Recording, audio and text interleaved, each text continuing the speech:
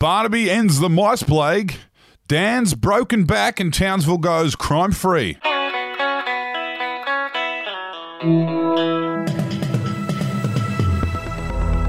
Yes, news from all around the country in your Daily Batuta today. It's the 10th of June. I'm Wendell Hussey. I'm Clancy Overall. Thank you for joining us. Hope you are well. We'll kick off with Barnaby Joyce's revelation. It was always part of his plan that the snow would kill the mice in rural New South Wales. Not a very good week to be a mouse down in regional New South Wales.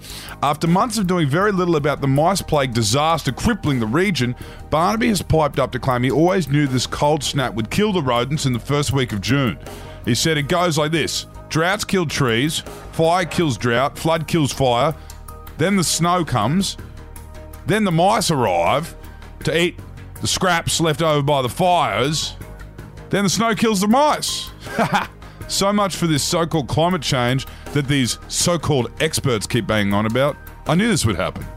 Strong arguments there from Barnaby. Obviously, a lot of experts are saying the mice will be back after this cold snap, but that's something for him to worry about down the track.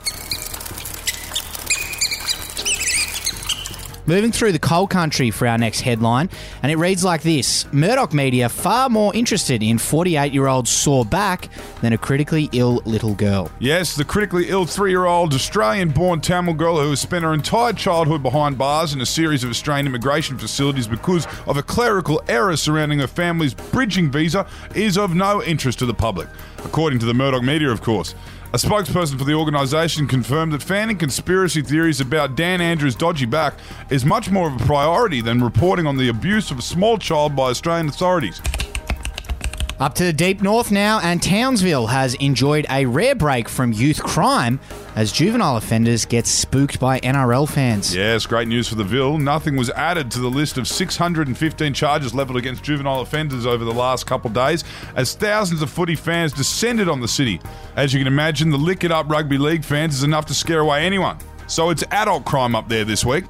And our quote of the day is courtesy of a New South Wales health spokesperson who said this after another anti-vaxxer flare-up in Byron this week: "You cannot get COVID-19 from a COVID-19 vaccine." There you go. I'm sure Errol would have plenty to say about that. Yeah, it does seem pretty logical, that argument from the health department there, but good luck explaining that to the residents of the Northern Shivers. That's all we've got time for today. Have a great day. Look forward to talking to you tomorrow.